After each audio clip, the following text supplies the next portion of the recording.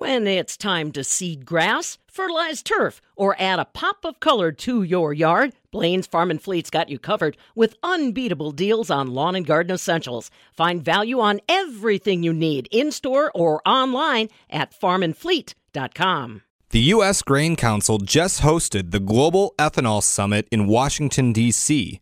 This summit brought visitors from all around the world to learn more about ethanol and how they could build relationships and grow markets.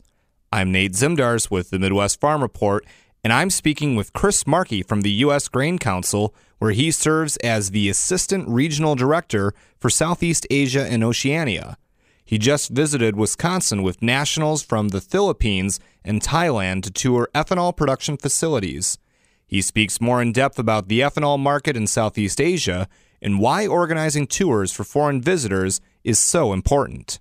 Chris, can you tell me about this trade mission? What have you seen? What have you done? Absolutely, Nate. So we've got 17 people from Southeast Asia, Thailand and Philippines in particular. It's a very comprehensive, diverse group of both ethanol producers, sugarcane producers, which is the main feedstock in both Thailand and Philippines, academics, government officials, and even oil companies that are importing ethanol and blending it into their gasoline for road use. The main aim of this mission is to really show stakeholders, both regulators and buyers from these countries, this supply security, as well as what the U.S. ethanol industry is doing with respect to innovation when it comes to yield generation and decarbonization. And why is it important to have a group from Southeast Asia come to the United States? What is the relationship currently like with some of these countries?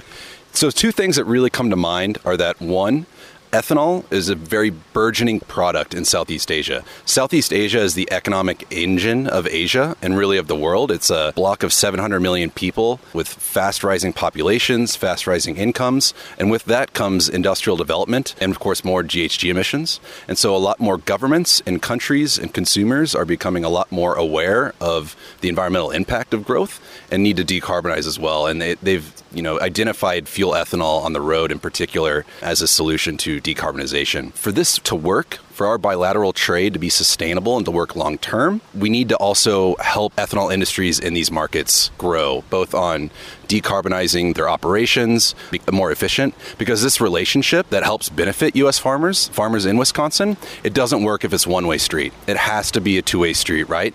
So we have to show how we can help in terms of optimization and production, and then show them that, hey, we have secure supply here to help augment your supply domestically. Now, is this the first time for many of these visitors in the United States? No, actually, bulk of this team came to the U.S. in 2019 when we held our first Global Ethanol Summit prior to the pandemic. So a lot of them have a very long history with both the United States and the U.S. ethanol industry. I think the newest additions to this team are the oil companies, right? Southeast Asian oil companies are also increasingly becoming more aware and favorable to fuel ethanol as a means to provide consumers and drivers in Southeast Asia more environmentally friendly options and even cheaper gasoline. From the conversations that you've had with this current group, is there anything new or unique that they have seen so far on this trip or that they've experienced that you think they'll take back with them to their home countries? I think two things. One, just the scale of operations, right? So the U.S. is very uniquely positioned to offer that secure and cheap supply given the trends in the domestic market here in terms of scale and consolidation. That's quite new in Southeast Asian agribusiness and agribusiness complex, right? So that's getting some brains churning, I think, in the delegation. And the other is the innovation that we're doing on yield generation as well as lowering our carbon footprint in the U.S. ethanol industry, which is especially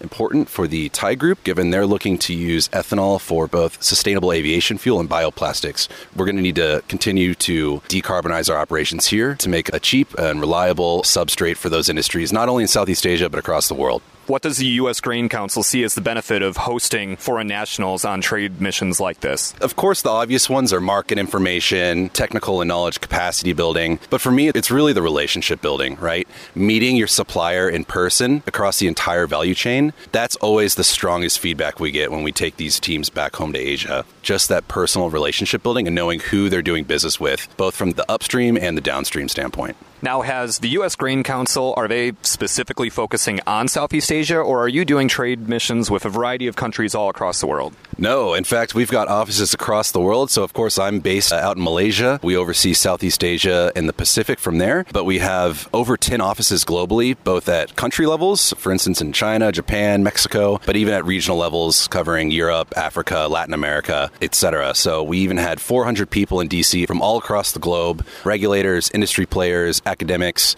to exchange ideas on ethanol and ultimately work together to promote the use of ethanol globally.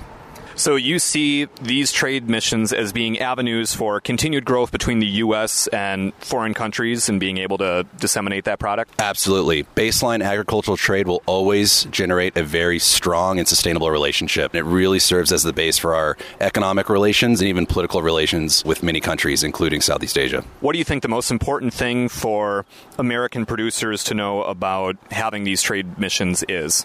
The potential.